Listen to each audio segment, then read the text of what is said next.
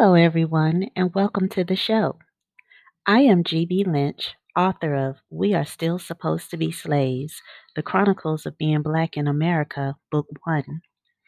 On this platform, we'll discuss some important pieces of our history. It's important that we discover what we don't know. It's important that we discover what's not true. It's important that our children and our grandchildren are aware of our ancestors' truth.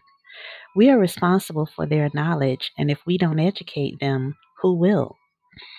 Please check here for updates on the release of Book 2, in addition to other upcoming new books, speaking engagements, and more. So let's get into it. I don't know if many of us are aware of how close we as Black people really used to be. I remember as a kid growing up how my family used to get together often for family functions that included amazing food, music, and conversation. Family from different states would make time to attend, and it was phenomenal. They weren't formal family reunions, but just awesome family gatherings. Everybody used to migrate to our house because my mom was the cook in the family. The cook. I'm talking about she could burn. I mean, to the point that my brothers and I used to bring friends home on the regular to eat our mom's cooking just because people just didn't believe us when we used to brag about how she could throw down in the kitchen. Those were some really good times. I recently had a brother to pass in February, and my mother passed almost 30 years ago. Yet my brothers and I to this day still talk about how great her food was. I'm like, you ever heard of a white potato pie? Not sweet potato pie, but white potato pie. Exactly.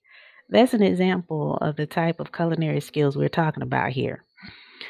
Also, you know how most families have the male grill master in the home? Not my house. Dad learned to cook later, but he couldn't cook a thing when I was a kid. Mine was a beast on the grill. I'm talking cooking whole hogs and everything in between.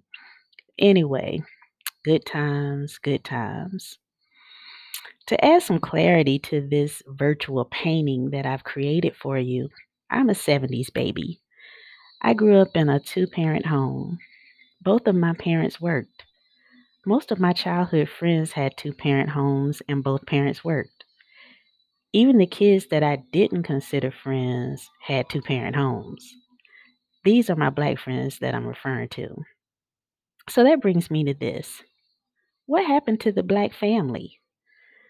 You know, one that has a mom and a dad living together in the same household? Yes, a family. What happened to that?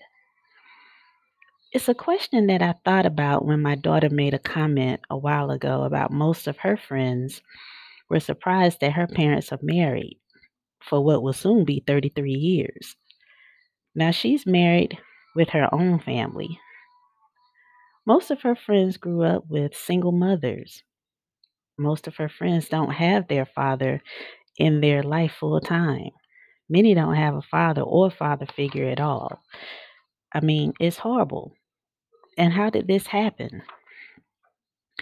Well, it didn't begin that way. Most of us know that our ancestors believed in marriage and family. Even enslaved couples believed in marriage and family.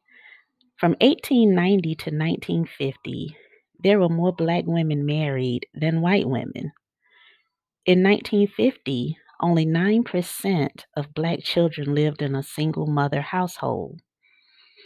Fast forward to the next decade, the Black marriages declined a bit, but were close to the rate of where white marriages were. So, even with systemic racism in play and the added pressures of poverty stricken communities, Black families were still strong, like James and Florida Evans. It was just who we were as a people. Black people looked out for each other and helped each other, like having rent parties for families that were a little short, this month. So let's fast forward again to the 1980s, mid 1980s.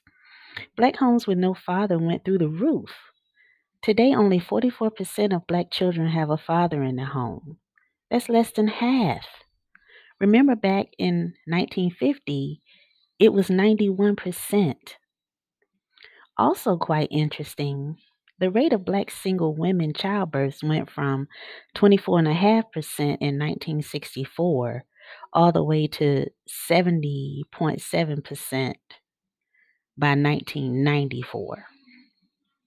So, unfortunately, it still floats around that same percentage to this day in 2021. So, are you like me and wondering what the heck happened?